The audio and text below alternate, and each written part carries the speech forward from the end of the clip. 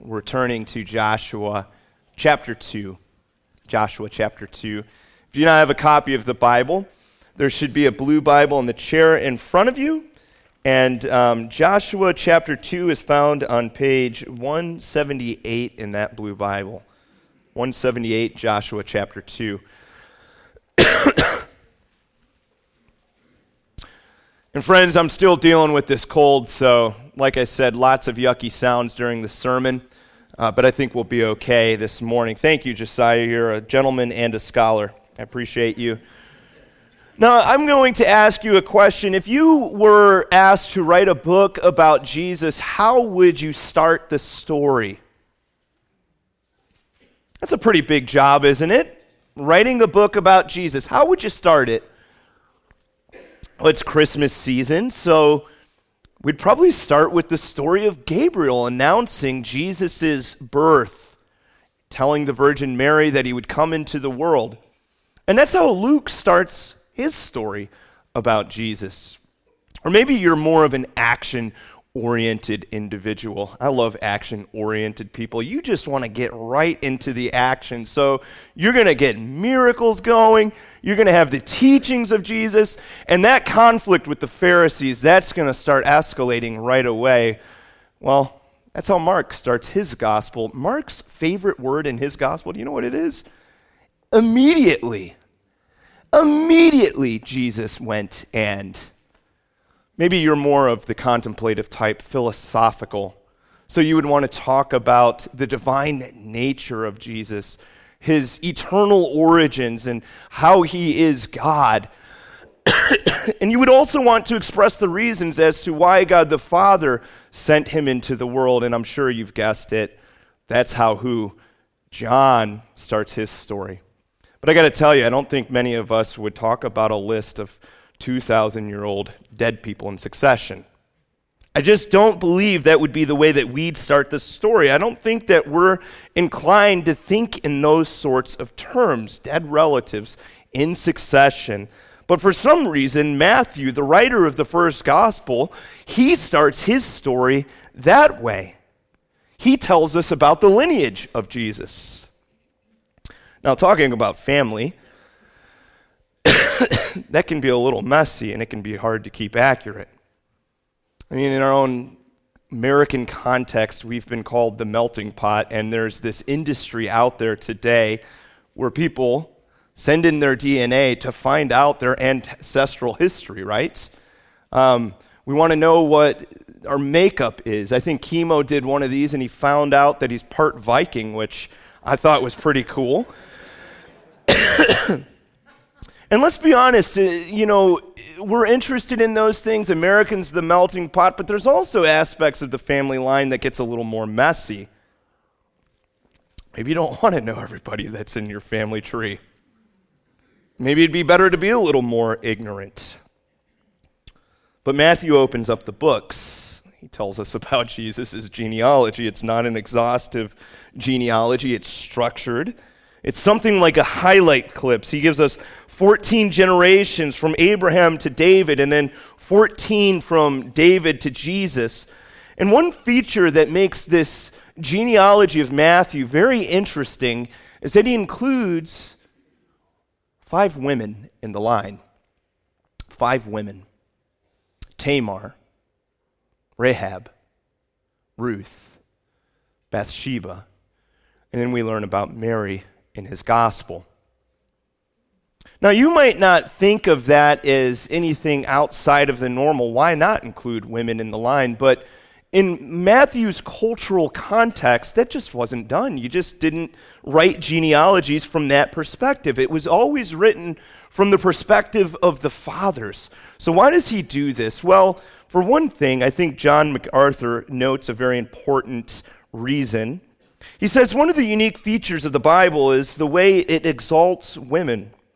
Far from ever demeaning or belittling women, Scripture often seems to go out of the way to pay homage to them, to ennoble them, their role in society and family, to acknowledge the importance of their influence, and to exalt the virtue of women who are particularly godly examples. I'm sorry for the slide mess up there. I'm not sure what's going on there. but we'll just keep going on. But another reason, and the big reason, that Matthew does this in his genealogy is that Jesus is the Savior of all of humanity. Not just men, but women. Not just the physical descendants of Abraham, but all people. And this is one of the many lessons that we learn from the mothers of Jesus. And while I wish we had time to cover all of them, we're going to skip over Tamar. Me and Harry both said, we just feel led by the Holy Spirit to skip over that story. And we're going to pick up our story this week with Rahab. So let's ask the question, who is Rahab? Now, there are some descriptors that tend to overwhelm a person's identity. When you refer to them in that way, that's about all you can think of with that person.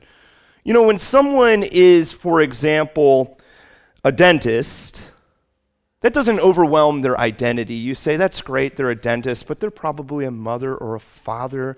They were probably a grandson, a good citizen. However, when I refer to someone being a drug lord, well, now you're not thinking about much else, are you? You don't really care if they have kids. You don't ask the question, do they go to church on Sunday? They're a drug lord. You don't need to know anymore. Well, Joshua 2:1 opens with a descriptor of Rahab that overwhelms the rest of her identity. She is called Rahab the prostitute. Joshua 6:25, Rahab the prostitute. Then when she's referred to in the New Testament, Hebrews 11:31, Rahab the prostitute. Then we make our way into James 2:25, Rahab the prostitute.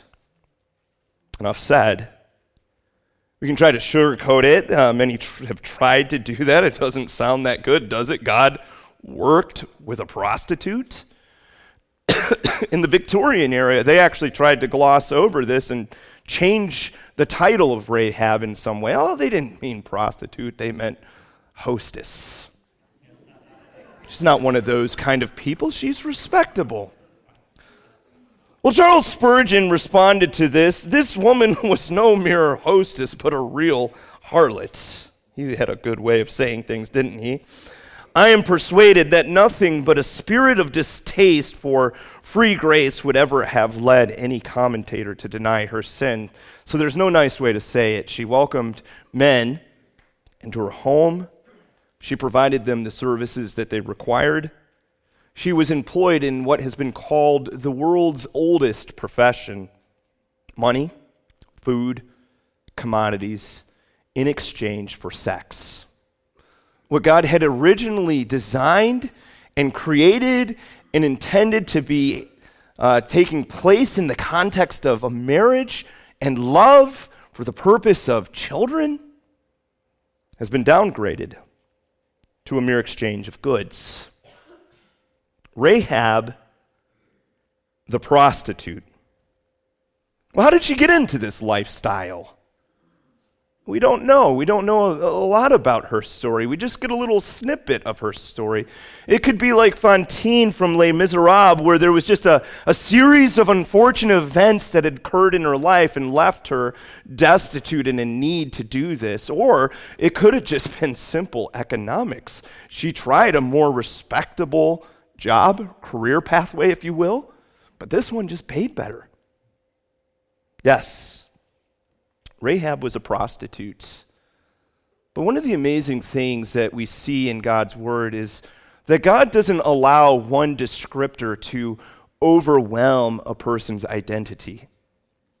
You see, Rahab is not just a prostitute in the Bible, she is also a mother in the line of Jesus. Matthew 1:5.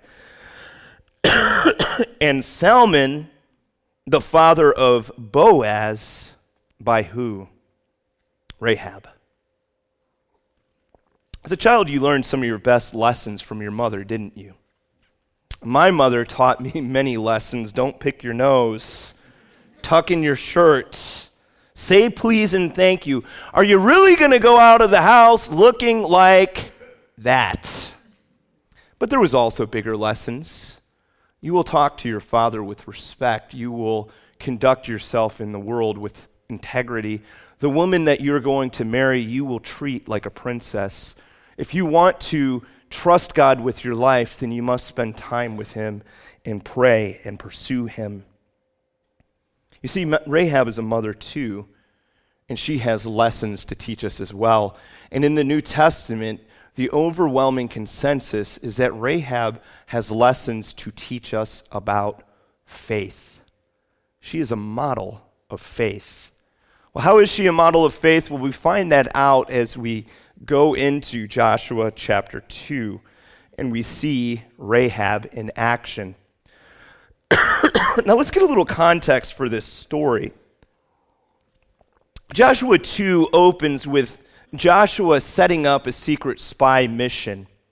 The people of Israel have been wandering in the wilderness for 40 years. They had left Egypt and they made their way up into the promised land. Many miraculous events occurring along the way to get them to the point that they are now. They're sitting in this location called Shittim. Shittim was a place in Israel's history where they had two occurrences of disobedience to God. One occurrence was with Balaam, the prophet, who had enticed the people of Israel with Moabite women, and they fell into idolatry. The second time was when Moses had sent the 12 spies into the land, and they returned, and 10 of them gave a bad report. Israel chose not to go into the promised land, leading to those 40 years of wandering. So they're here at Shittim a third time, and you know how the saying goes, third time's a charm, right? So verse 1 begins. And Joshua the son of Nun sent 2 men secretly from Shittim as spies, saying, "Go view the land, especially Jericho." And they went and came into the house of a prostitute, whose name was Rahab, and lodged there. Jericho was a major city that stood directly in Joshua's pathway. You can see there was a 2-wall system in this city. It would be a formidable place to overcome for the people of Israel. But it was also strategic and important in the sense that when you took over Jericho, you would be able to enter the land and have 2 pathways into the territories. If you were to head south, you would go towards Jerusalem. If you were to head north, you would go towards Ai and on towards Bethel. So when these spies come into the city, they get this sense that there's a terror upon the city. And if you were in Jericho, you'd probably be scared too. 7 miles away, there is a horde of over 1 million Jews waiting to come and conquest the land. And it is probably for this reason that the city's on high alert. So these spies, they're not very successful at what they do. They come into the city and they're found out almost immediately. They make their way to Rahab's house. She was one of those types of places where, yes, she had her own personal trade, but she was also an in-service, probably to outsiders that would come into the city, the vagabond types, those with less than honorable intentions. So we learn what happens next in verses 2 through 7. And it was told to the king of Jericho, "Behold, men of Israel have come here tonight to search out the land." Then the king of Jericho sent to Rahab, saying, "Bring out the men who have come to you, who entered your house, for they have come to search out all the land." But the women had taken the 2 men and hidden them, and she said, "True, the men came to me, but I did not know where they were from. And when the gate was about to be closed at night, the men went out. I do not know where the men went. Pursue them quickly, for you will overtake them." But she had brought them up to the roof and hid them with stalks of flax, and had laid in order on the roof. So the men pursued after them on the way to the Jordan as far as the fords, and the gate was shut as soon as the pursuers had gone out. Ask yourself this question: why did Rahab do it? And just think about that for a minute. You can now add traitor to the list of unflattering titles: prostitute, traitor. Why would she sell out her entire city for two men who have come in to spy it out with the intent of destroying it? Why would she place herself in that kind of danger? And what would happen to her if she's caught in this lie? And let's just be honest.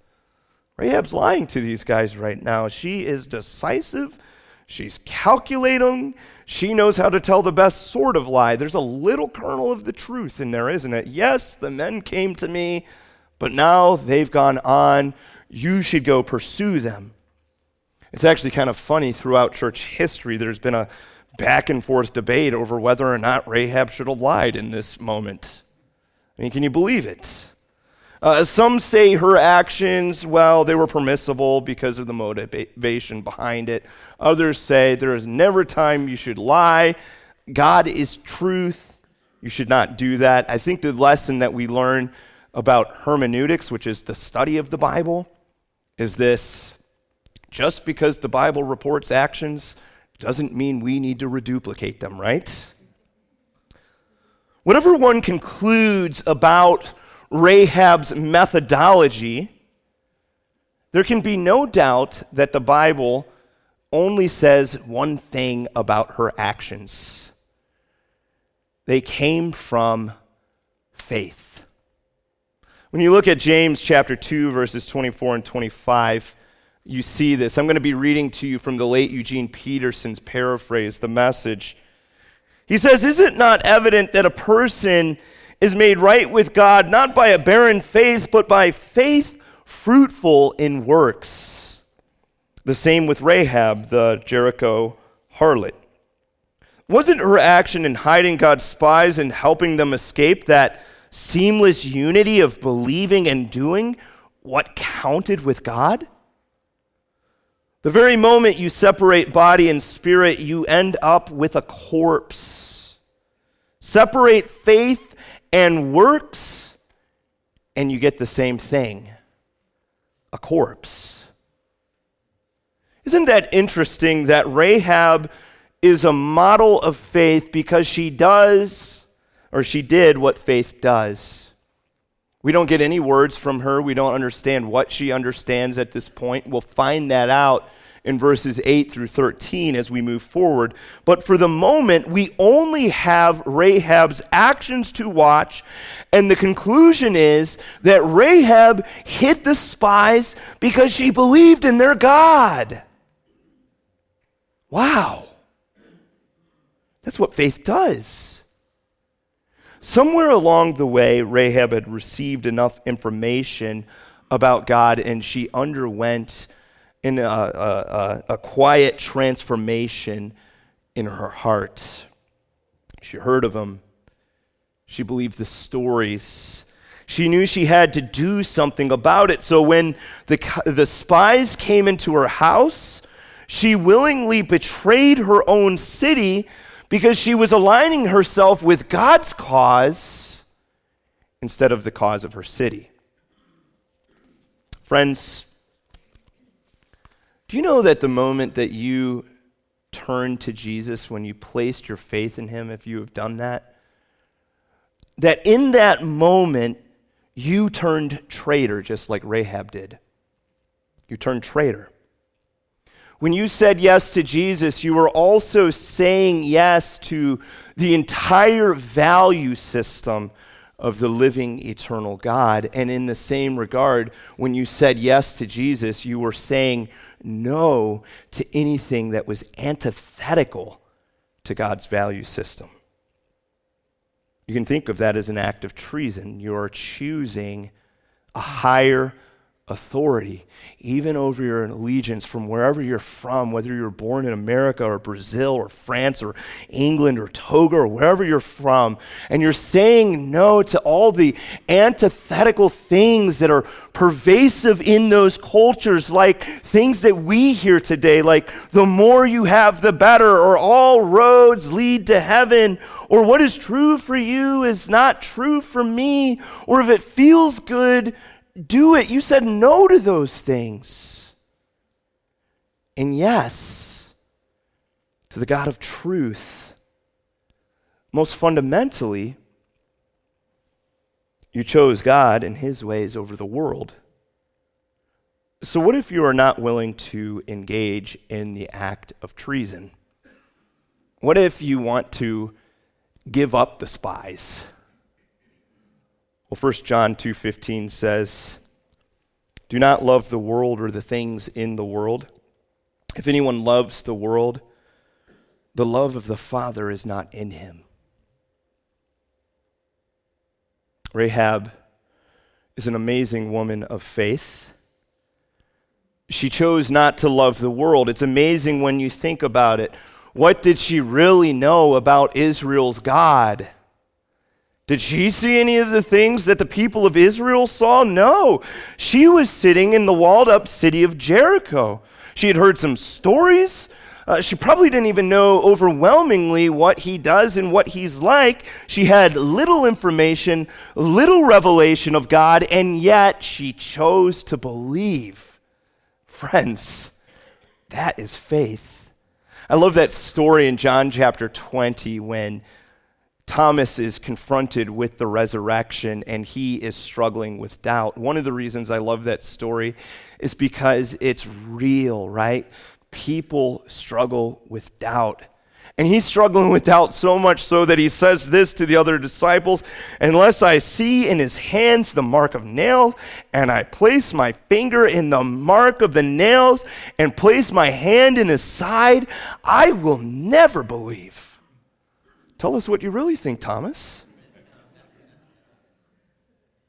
But Jesus in his kindness appears to him, and he deals gently with his doubts, and Thomas comes to a place of belief.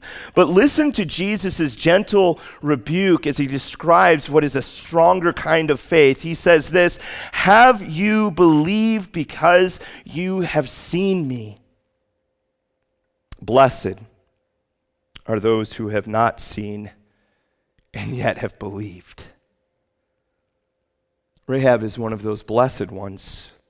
She turned traitor because her faith was staggering, and this is why she is a model for us all.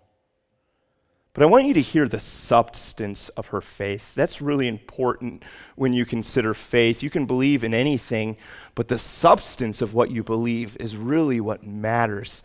Listen to her words in verse 8 and onward.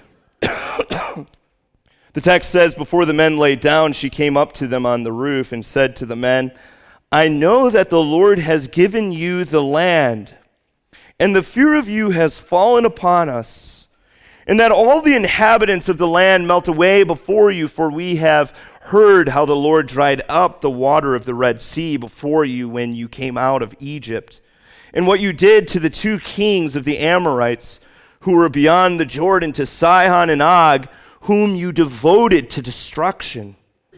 And as soon as we heard it, our hearts melted, and there was no spirit left in any man because of you. For the Lord your God, he is God in the heavens above and on the earth beneath."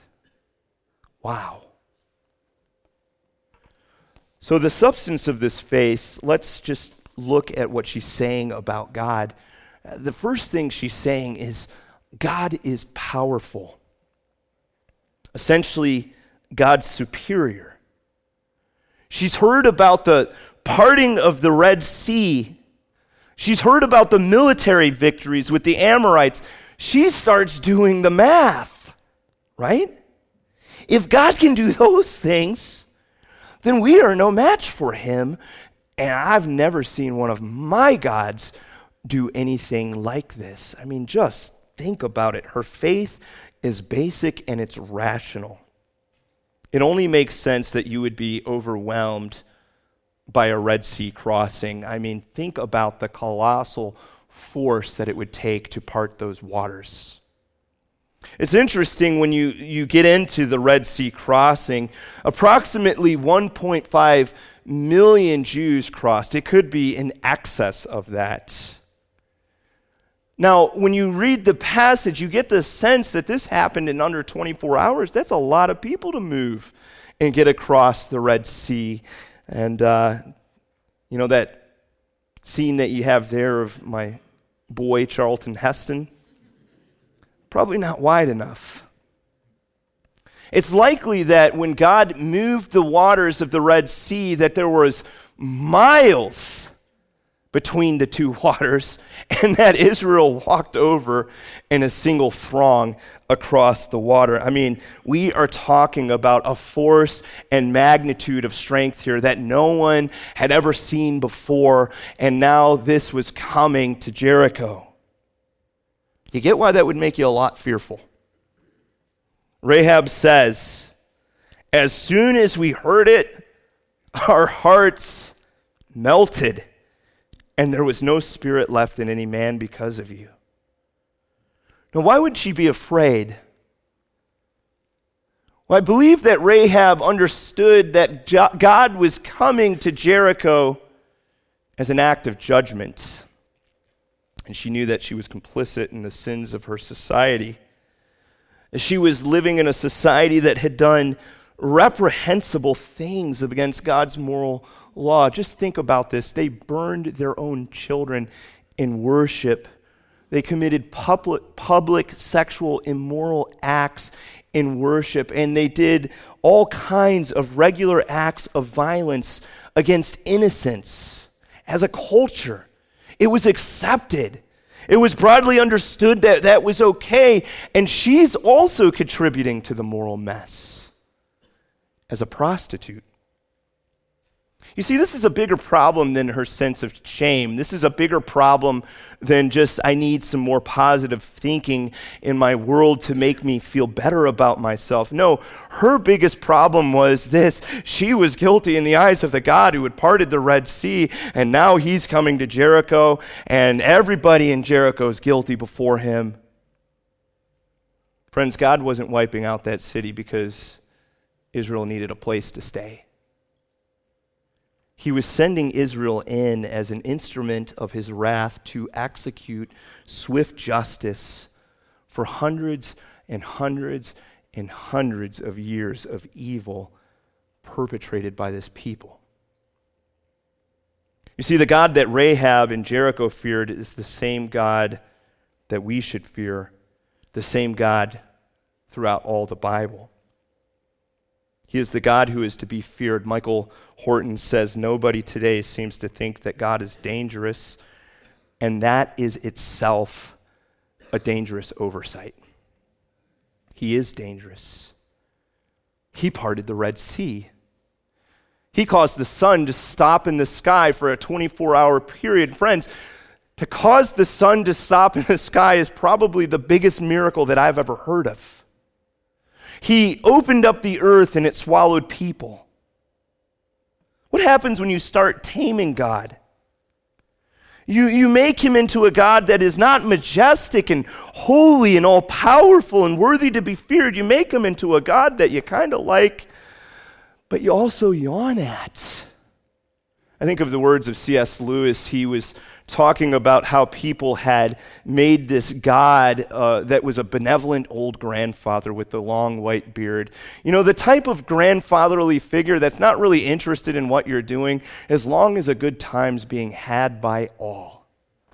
Because who wants a God that threatens, a God who judges, a God who pours out wrath? Why not fashion a God, in our taste, a friendly God who we can pet and leash and export for popular appeal? But I got to tell you, yawn. I'm not interested in that God.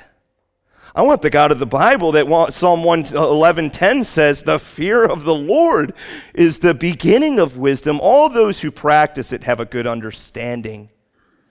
That's the kind of God I want to worship. I want to worship a God who's in control, who's all-powerful, who's omnipotent. Rahab understands this. She says in verse 11, for the Lord your God, he is God in the heavens above and on the earth beneath. This is a profound statement of God's sovereignty from a woman who was a former polytheist. Your God is God. He rules over everything. There is none but him. You get it? You can't domesticate him. He created everything. He's in charge. He makes the rules. if his disposition towards us is one of grace and mercy, then we will be okay. But if it is a disposition of judgment and wrath, well, then we will be ruined like the city of Jericho was ruined. So the real question is what is God's disposition towards us? When you think about it, Rahab had two choices in this moment.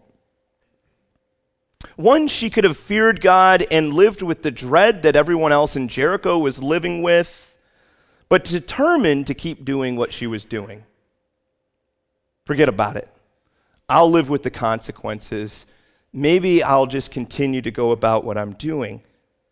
The other choice was that she could fear God and cast herself entirely at his mercy.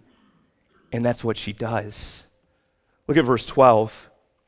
Now then, please swear to me by the Lord that as I have dealt kindly with you, you also will deal kindly with my father's house and give me a sure sign that you will save alive my father and mother, my brothers and sisters, and all who belong to them, and deliver our lives from death. So she casts herself at the mercy of God. How does God respond? Well, let's fast forward the story a little bit. She cuts a deal with the spies. She will save them from the city if in turn they will save her from the coming destruction. There's 3 stipulations made. She can tell no one about them. She must place a scarlet cord in the window. Her family must be with her in the room, or else there are no guarantees. So after the spies leave, Rahab immediately puts to action what they had said. She takes that scarlet cord, she ties it outside of the window. Sometime later, Joshua comes back with all the people of Israel. Only oddly enough, they don't attack initially. They stand outside of that city and they walk around it one time and repeat that for 6 days, blowing a horn at the end of it. Then on the 7th day, we read that the city is marched around 7 times. They blow a horn. There's a great shout, and suddenly, boom!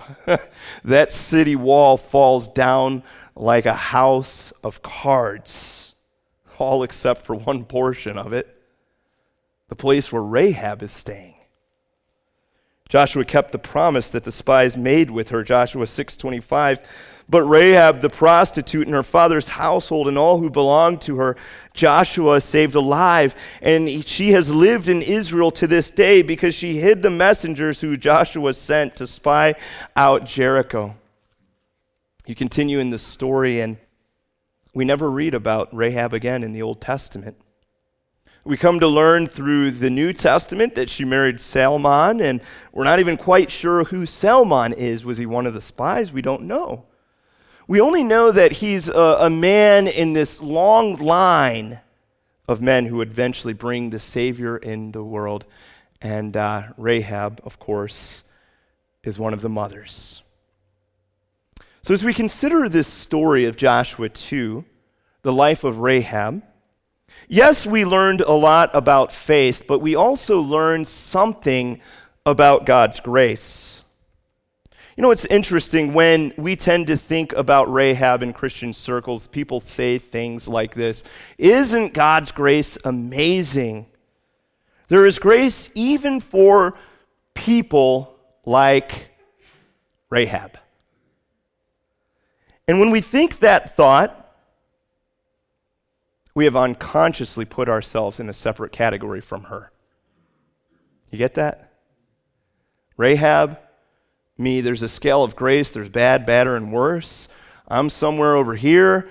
Rahab, she's way over here. But the problem is you are Rahab. I am Rahab.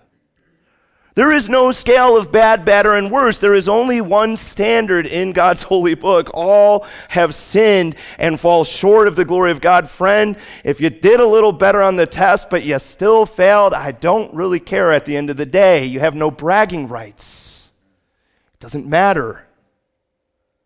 This means that we both need grace. Without grace, we are all living on the fringes of society, living our lives, waiting for that destruction that is to come upon us unless God shows up and meets us with his grace. You know what's amazing when you think about the placement of Joshua chapter 2 in the story of Joshua?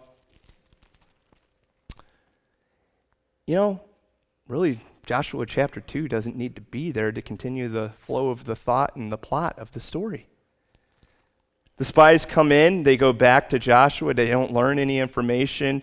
Joshua chapter 6, God says, I'm going to take care of this, guys. You don't need to do anything. So it seems to me that the only reason that Joshua chapter 2 is in the Bible is to show us that God is willing to go to extreme lengths to save one lost sinner. I mean, just think about that for a minute. God would stall the military advance of a massive army over one lost, lone prostitute. Wow. Rahab was entirely lost. There's no reason God should stop, but he chose to send spies to her. That's grace. This is the same reason Jesus came into the world. In Luke 19:10, our Lord explained, "For the Son of Man came to seek and to save the lost." Lost in what way? Separated from God, utterly sinful, hellbound unless God shows up in our world, lost. But God is willing to halt the advance of his justice, if only to reach out and pluck one sinner from that fate. Isn't that amazing? Nobody, not only does he halt his justice, but the Bible tells us that God takes the penalty on himself. He sends his one and only Son into the world to bear the shame of our sinfulness, our life of prostitution. That's grace.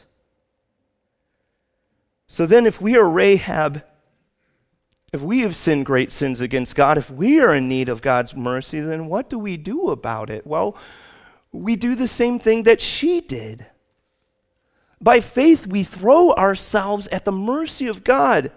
By faith, we believe that Jesus died in our place. By faith, we believe that God raised him from the dead, that in believing the gospel message, God says, you will be saved. That's grace. It's as if you are receiving a present at Christmas from a family member that's free. Free to you, but remember, not to God. It cost him his Son. It cost him that which was closest to his heart. Author Tim Keller notes that at Christmas time there are certain gifts that would be hard to receive. Gifts that would require us to engage in a little humility if we were to get them. Can you imagine if you were sitting around the Christmas tree with a couple of friends and one of your friends eagerly hands you a gift, you open up the gift, and it is a dieting book? How would you feel about that? And then the next friend hands you a gift with a big warm smile on their face, and the title of that book is Overcoming Selfishness. You know, if you look across the room and say thank you to your friends, you are acknowledging, I got a weight problem and I'm a little bit obnoxious. Some gifts are just hard to receive because if I take it, I have to admit that I'm flawed, I'm weak, and that I need help. Maybe you've had a time where you're in a financial need and you reached out to a friend and it helped you out a little bit. It took humility to do that. Had to swallow a little pride. I'll tell you, friends, to accept the gift of Jesus Christ, that requires us to swallow the most amount of pride that any other gift that we could receive would require us to do. I mean, just think about it. Christmas means that you're so lost, you're so utterly unable to save yourself that nothing but the death of the Son of God himself could save you. That means that you are not somebody that can pull yourself together. You can't do a little more good to be right with God. That means that you are Rahab. So the only way to receive this gift is to do what Rahab did, by faith, you throw yourself at the mercy of God. Can I ask you to bow your heads for a moment?